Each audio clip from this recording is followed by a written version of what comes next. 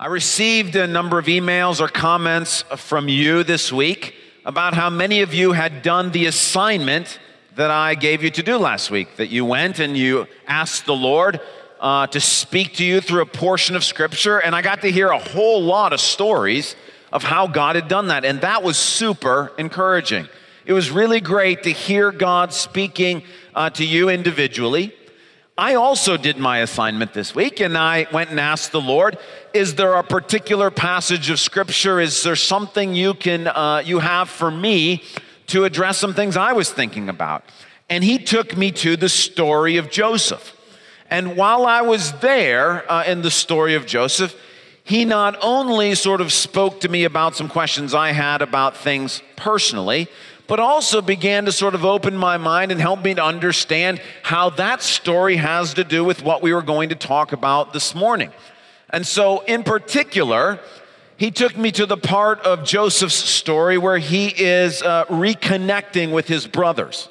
Now, many of you are familiar with this story, but let me just remind you of the details of how it works. Joseph is the 11th of 12 children for his father, Jacob. Now, he was Jacob's favorite child, and God had also given Joseph powerful dreams, which Joseph didn't use a lot of discernment with in sharing with his brothers, which caused them to have great antagonism towards him. Well, his brothers, who are angry and antagonistic towards Joseph, take out their anger on him by selling him into captivity, slavery in Egypt. But God was with Joseph, and so when Joseph goes to Egypt, God's hand is with Joseph, and he soon becomes the second in command in Egypt. Only Pharaoh alone is above him. Meanwhile, God, who is at work in all things, causes there to be a famine in Canaan, where Joseph is from, where his 11 brothers still live, and where his dad is still living. There's no food in Canaan. The only place where there's food is Egypt. And guess who's in charge of the distribution of food? Joseph. Now, of course, humanly speaking, we would look at this as a rich irony. Here's this brother that they hated, that they were mean to and antagonistic towards. Now he's the one in a position of power, and these brothers are going to have to come to Joseph and beg him for food in order to survive.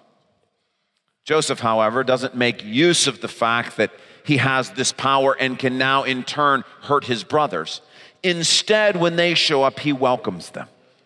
He welcomes them with open arms. Now, he does put them through some difficult things along the way, but it's only so that he can affirm his love for them. But then you get to the part in Genesis 50 where Jacob, Joseph's father, dies. And the 11 brothers are worried that now that their father is dead, that Joseph has this latent hatred that he's just been covering up. Now they're in trouble. But we pick up the story in Genesis 50. When Joseph's brothers saw that their father was dead, they said, "What if Joseph holds a grudge against us and pays us back for all the wrongs we did to him?" So they sent word to Joseph saying, "Your father left these instructions before he died. This is what you are to say to Joseph. I ask you to forgive your brothers the sins and the wrongs they committed in treating you so badly. Now, please forgive the sins of the servants of the God of your father." Now, just as an aside, I'm pretty sure that's a lie. Because we have Jacob's words that were recorded to Joseph, and he never says anything like this. In fact, we know that Joseph has already forgiven his brothers, but his brothers have given way to fear, and so they've made up this lie about what Jacob said to them. Nonetheless, continue with the story.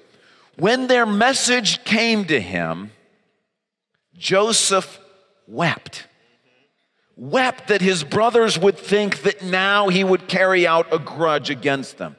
His brothers then came and threw themselves down before him. "We are your slaves," they said.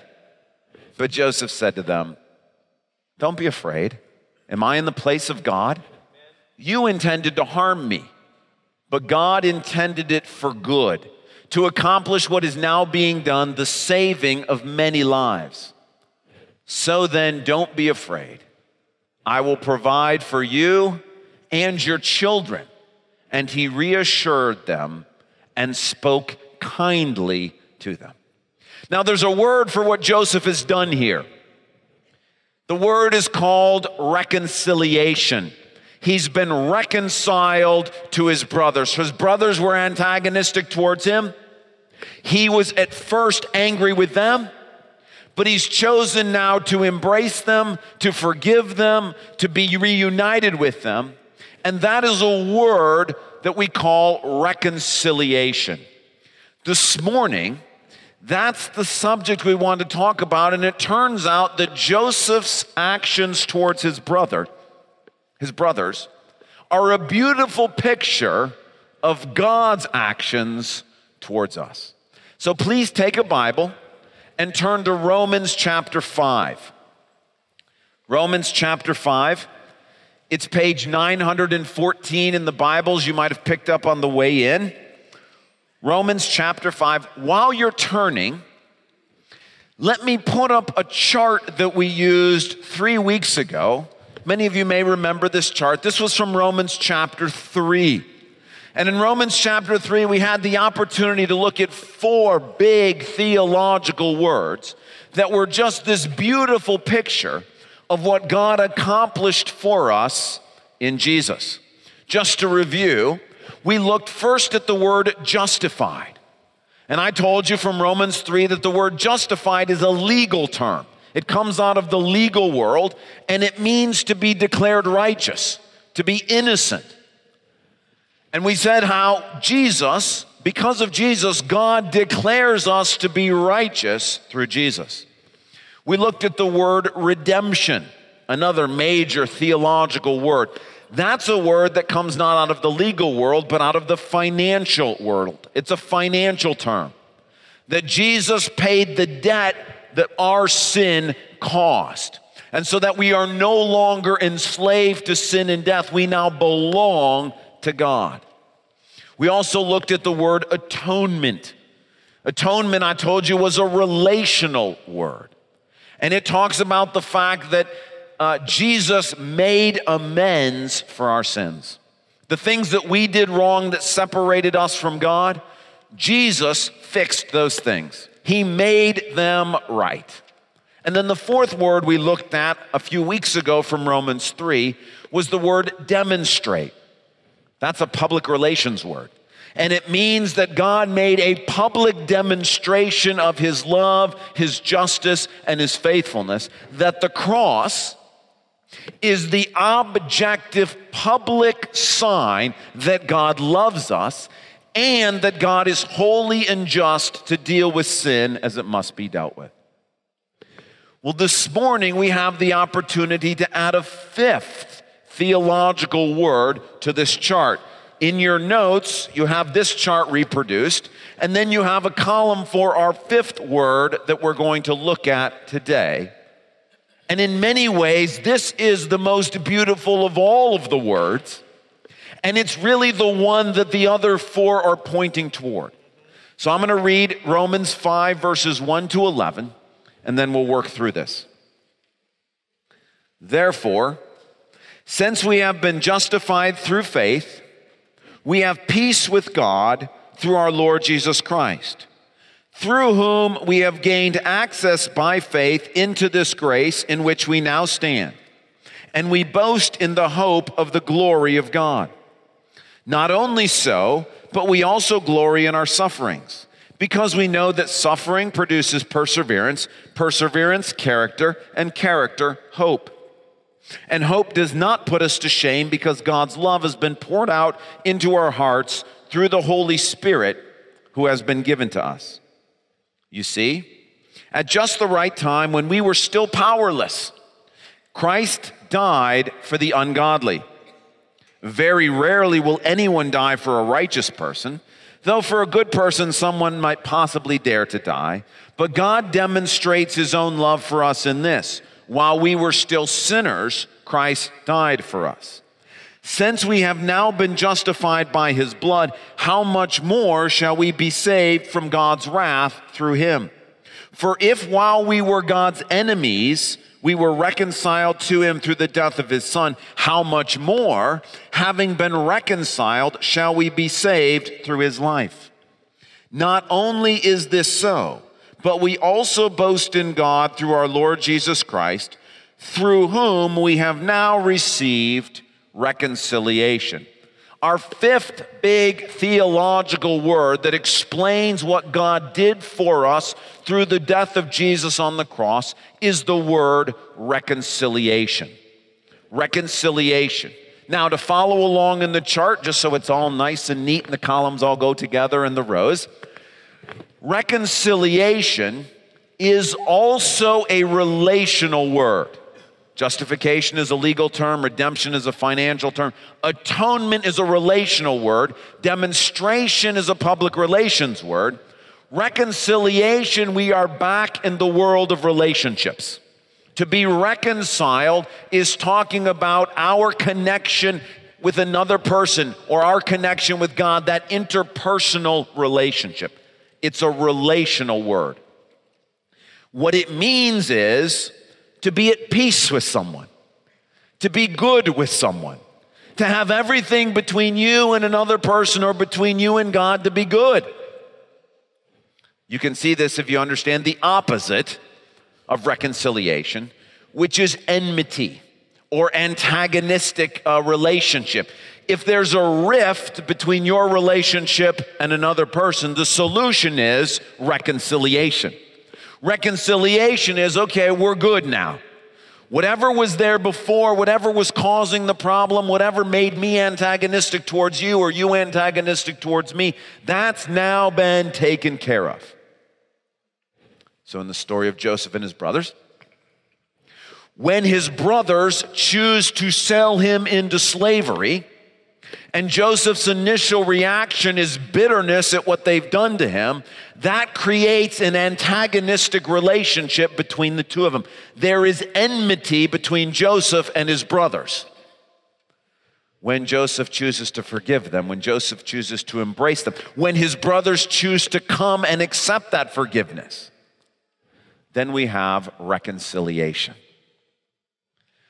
What Romans 5 is saying is that God, through Jesus' death on the cross, has reconciled us to himself. Our sin created an antagonistic relationship between us and God. We did things to him and to those that he loved that he was not pleased with, and that created enmity between him and us. But through Jesus, we have been reconciled to God. God is good with us. We are at peace with God. Now, this word and the chart that I've given you, I gave it to you in the order that it appeared in the text. 4 of them in chapter 3, and then 1 of them in chapter 5. What I want to do is I want to go through them in the order they happen logically, which isn't the order that they appeared for us in the text, to explain how everything leads to this term of reconciliation. So if we drew our chart sort of this way, at the bottom, at the base, the foundation of everything is the idea of atonement. This is the center. This is the hub. This is the foundation. This is the essence of everything that God has done for us in Jesus. Our sin caused there to be a problem between us and God, and Jesus has made atonement for it. He's made things right. Because his death makes atonement for our sin, we are redeemed by God. In other words, because Jesus paid the debt that our sin created, God is now able to set us free from sin and death, and we now belong to God. We've been redeemed. So the second piece is redemption. It's built on top of atonement. The third piece is justification. Because Jesus made amends for our sins, because we now belong to Jesus, God is free to declare us to be righteous. He's now free to pronounce sentence, not guilty, righteous in my sight. The fourth piece builds on the first three, and that is God demonstrates his love for us. That in this situation, because Jesus died for us, because he's paid the debt for our sins, because we have been declared to be righteous in God's sight, we have objective proof that God loves us. That each and every day of our lives, we can know that God is faithful and that he's just and that he loves us because he demonstrated that for us in Jesus' death. No matter how you and I feel when we wake up in the morning, God is every day demonstrating, I love you. I loved you when you were a sinner. I love you today. All of that leads to the fifth, the capstone piece. Because Jesus made atonement for our sins, because he set us free from sin and we now belong to God, because God has now declared us righteous, because each and every day God declares his love for us through the cross, we are reconciled to God. We are right with God. Our relationship with God has been restored. And one of the reasons why I think it's important to kind of put it in this framework is to realize the foundation piece, atonement, is a relational word. And the capstone word, reconciliation, is a relationship word. That from beginning to end, it's about our relationship with God. Sin destroyed the relationship. God, through Jesus, has fixed it. And everything, from beginning to end, is about our ability now, because of Jesus, to have a relationship with God. Now, we want to think together about this capstone term, this term reconciliation. And we're going to focus especially on the first two verses to really understand what is going on. Therefore, since we have been justified through faith, we have peace with God through our Lord Jesus Christ, through whom we have gained access by faith into this grace in which we now stand. And we boast in the hope of the glory of God. Now, in order to understand exactly what God is saying in this passage, we need to be very, very clear what God is not saying. What he is not saying is that because of Jesus, we are now neutral in God's sight. Okay, do you understand? He's not saying that our sin had created a deficit and that Jesus paid for that deficit and so we're back to even. That is not what is being said here. What's not being said is that God was angry with us because of our sin. Jesus has taken care of that, so God is simply no longer angry. That's not what's being said, because that's not enough of what's being said. What's actually being said here is that God is not neutral towards us. God is good with us. That God is positively predisposed towards us. How do I know that? There are four things in these two verses that make it abundantly clear that God's attitude towards us is not neutral, but positive. First, we have peace with God. Now, the problem with hearing the English word peace is we normally think of peace as the absence of conflict. Technically, the United States and Russia are at peace. But if you think about the relationship between the United States and Russia as giving an indication of our relationship with God, you will completely miss the point of what God's saying. That is not what this is saying. Peace is not simply the absence of conflict. This word peace, and what God is saying here, is that God is good with us. The nearest analogy, if you're talking about states and their relationship to one another, is the idea of most favored nation status. Now, that's a political or economic term by which one state or government says to another country or government, you have the most favorable status in our minds, that we are connected. You get the very best deals in trade. You get the very best deals in relationship between us. That's what this word peace actually means. We have, because of Jesus, in God's eyes, we are most favored child status. That's our status. Not neutral, not just, well, we're no longer fighting anymore. Between us and God, we have God's most favored child status. That's the first evidence. It's not neutral. God's attitude towards us is overwhelmingly positive because we have peace with God. Most favored child. Second, we have been justified through faith. Now, one of the problems with word justified is we can limit it to mean not guilty. It does mean not guilty, but it literally means more than that. The word justified means declared righteous.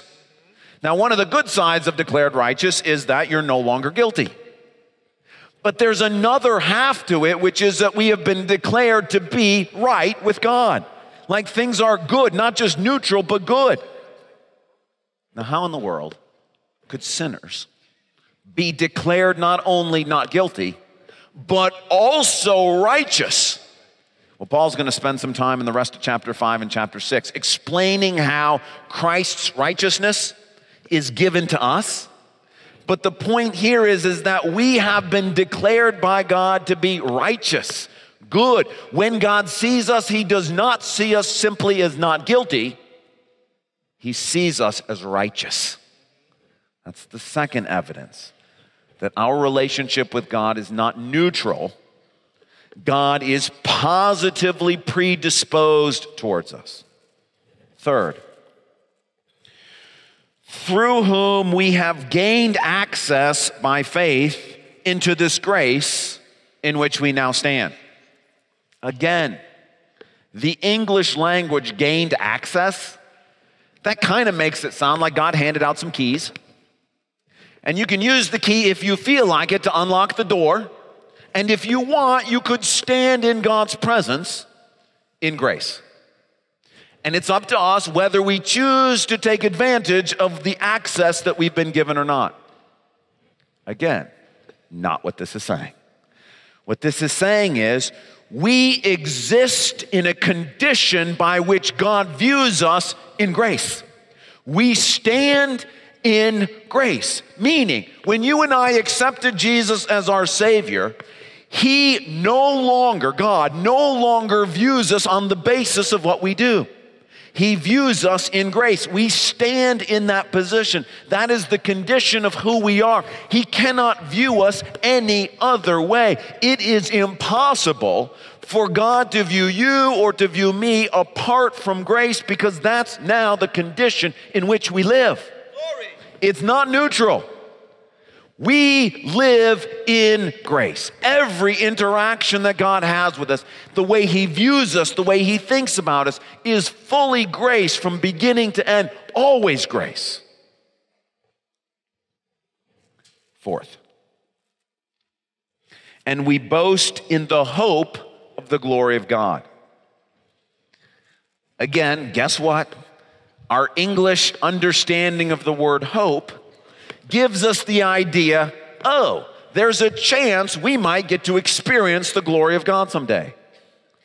That's not what it means in Greek, and it's not what it means in this passage. Hope in Greek is a guaranteed assurance. There is absolutely no way this can't come true. And the point is, we are guaranteed that we are going to experience God's glory. We're going to spend eternity with him in heaven. We are going to see him as he is, and we are going to be like Jesus, which is what he promised to us. And the point is that our relationship with God is conditioned on the fact that that's who we're going to be. That when God engages with us, he engages with us on the people we're going to be, like Jesus, not the people we used to be. Now, please, this is so very important. It's not lost on me that all four of these things in these two verses, all four of these things, peace, justified, access, and hope, all four of these can be taken in English to make it sound like our relationship with God depends on us. But the reality of what God is saying here is that is not the case. That is not the case. But the reason why I think these four things can be confusing for us is because Satan uses them to deceive us with one of his greatest lies. And that is, he wants us to think that God is regularly angry with us.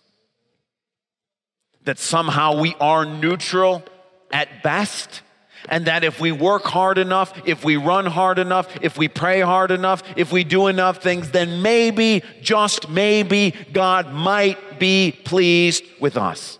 Listen, I have seen this lie and this deception everywhere.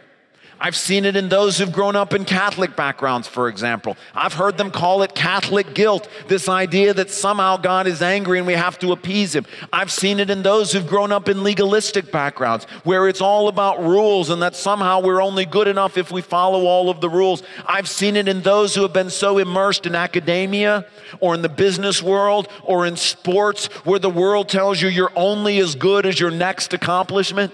I've seen it in those who've grown up in families where they were only affirmed because of what they did and not because of who they were. I've seen it in those who've grown up in situations or marriages or families where they have been neglected and they think to themselves, my only value as a husband or a wife or a child is in what I do. Hear me right. This is a lie from Satan. God is saying in his own word, I am positively predisposed to you. My relationship with you is not one based on anger. You have most favored child status in my mind. Please, you've got to understand this. Now listen. Does this mean that God's never displeased with anyone? No. Does this mean that God doesn't ever get angry with sin? He does. Does this mean that if you're a Christian, you'll never be disciplined? No, you will be disciplined for sin. But fundamentally, the orientation that God has with us is that our default state is that he is positively predisposed to us. It's so powerful to me in the Joseph story that when Joseph thinks, when he hears that his brothers think he's going to turn on them, do you remember his response? He weeps. Right. Why would you think this about me? Why would you think that I would be holding a grudge this long? Why would you think that I'm angry with you? Why would you think that I would want now to seek revenge? Listen, that is a picture of how God feels when we come to him with this lie that we got from Satan and from the world and those around us, and we think, God holds a grudge against me. God's just waiting for a moment in which he can hit me upside the head. God is just looking for an opportunity to drop his judgment on me. Do you know what that makes God do? He weeps. How can you think this about me? You have peace. You've been justified. I view you with grace. We have an eternity together. Hear this, please. This is the word of God. God is not angry with you. He's not. He's not. Yes, you can do things that displease him, but his anger lasts only a moment. His favor lasts a lifetime. You are favorably predisposed. He is favorably predisposed to you. You have most favored child status. Please do not believe the lie that you're somehow only good enough if you can somehow earn God's favor. that when you wake up each morning, he's angry with you? It's not true.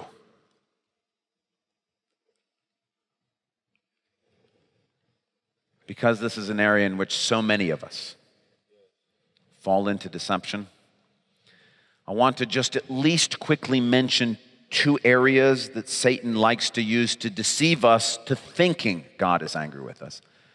We're not going to spend any time on them because we're going to spend some more time on them in later passages in Romans. But because Paul mentions them here, I want to mention them. The first deception that Satan often uses to make us think that God is angry with us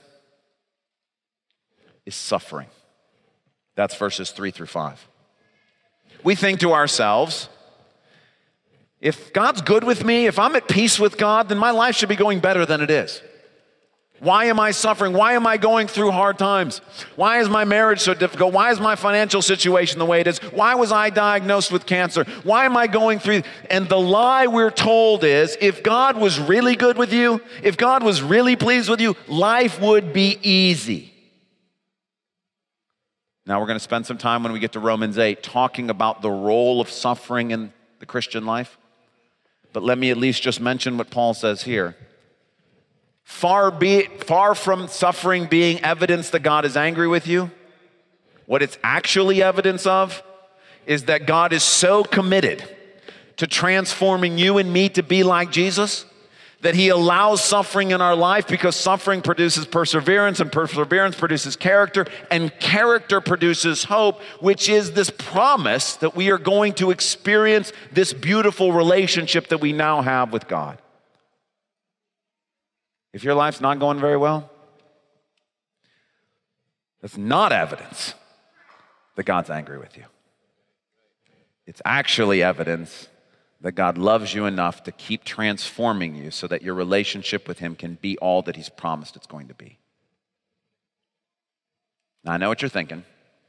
You're thinking, yeah, I get that when it's persecution or when it's good suffering. What about when it's bad suffering, like suffering because of sinful choices I made? Well, funny you should bring that up. That's Paul's second deception. The second deception, which is verses 6 through 11, is sin. Sins that we commit after we become Christians. Now listen to me. You got to keep this in balance. God does discipline his children for sin. God is never pleased with sin. There are times in which God gets frustrated with us. There are times in which God even gets mad at us. But what verses 6 through 11 are saying is, listen, if when you were my enemy, I sent my son to die for you, why would you think that any sin you commit after you've accepted him would ruin our relationship? Listen, we formed the relationship when you hated me, when you wanted nothing to do with me, when everything about you was against me. At that point, I sent my son to die for you, and I demonstrated my love for you. There is nothing that you can do that will ruin our relationship. Yes, you can do some things that obscure the blessings of the relationship. You can do some things that introduce some discipline into the relationship. But fundamentally, God's relationship with us is that he loves us. We're at peace with him. We are justified. And God says, if I made you that way when you were my enemy, I will not let anything that you do ruin it. Do you understand what he's saying? That the basis of our relationship is God is favorably predisposed towards us. We have most favored child status. And yes, we can do some things along the way that result in the discipline of God or result in difficult things happening, but there is nothing that we can do that can jeopardize our fundamental status with God. Please, do you hear what the Word of God is saying? Because you're going to walk out of here and you're going to hear the same lies that I hear, which is if God was really good with you, life would be going better and you wouldn't be messing up so much. What God is saying is no. Jesus has made amends for your sins. You belong to Jesus and not to Satan, sin, or death. You have been declared to be righteous in my sight. Every day you have an objective, public demonstration of my love for you. And we're good. I'm at peace with you. I am favorably predisposed towards you. You have most favored child status. And there is nothing that can happen to you or nothing that you can do to jeopardize it. That's good news. That is the good news of the gospel. That because of Jesus, we've been reconciled to God. We have peace with God. If you're here this morning and you don't have peace with God, I gotta tell you, come accept it. It's the best thing in the world. He wants you to stand in grace. He wants to forgive all your sins. If you've ever had a relationship with someone where something's not quite right, it tugs at you, doesn't it? It sort of eats at you. You know there's a person out there who things aren't right with. You know there's somebody who's meant something to you that things aren't right with. Listen, have you ever had that feeling between you and God? Have you ever had that feeling like if there's a God out there, something's not right between me and him? That's because it's not right. But in Jesus, God is making it right, and all you have to do is accept, and that relationship will be restored. Not simply moved back to neutral, well, okay, now we'll see what we're good. That's not how it works, where you move into a place where you have most favored child status. And for those of us who by faith have accepted Jesus, listen, you got to accept the whole thing. And the whole thing is, God says, I'm good with you. And when you want to tell him, no, you're not good with me, you and I don't have the right to do it. We accepted by faith that through this whole process, we have been reconciled to God. And God says, look, you keep wanting to fight with me, but I'm good with you. I'm just glad that you're my son. I'm just glad that you're my daughter. I mean, what is it that God says his fullest name is? The Lord, the compassionate and gracious God, slow to anger and abounding in loving kindness. And when you and I try to tell God that anger or disappointment is the basis of his relationship to us, it's a lie and an insult. He loves you. He's pleased with you. That doesn't justify everything you and I do, but fundamentally, his relationship with you and with me is that I'm good with you. I'm at peace with you. You're right in my eyes. You stand in grace, and your future is guaranteed.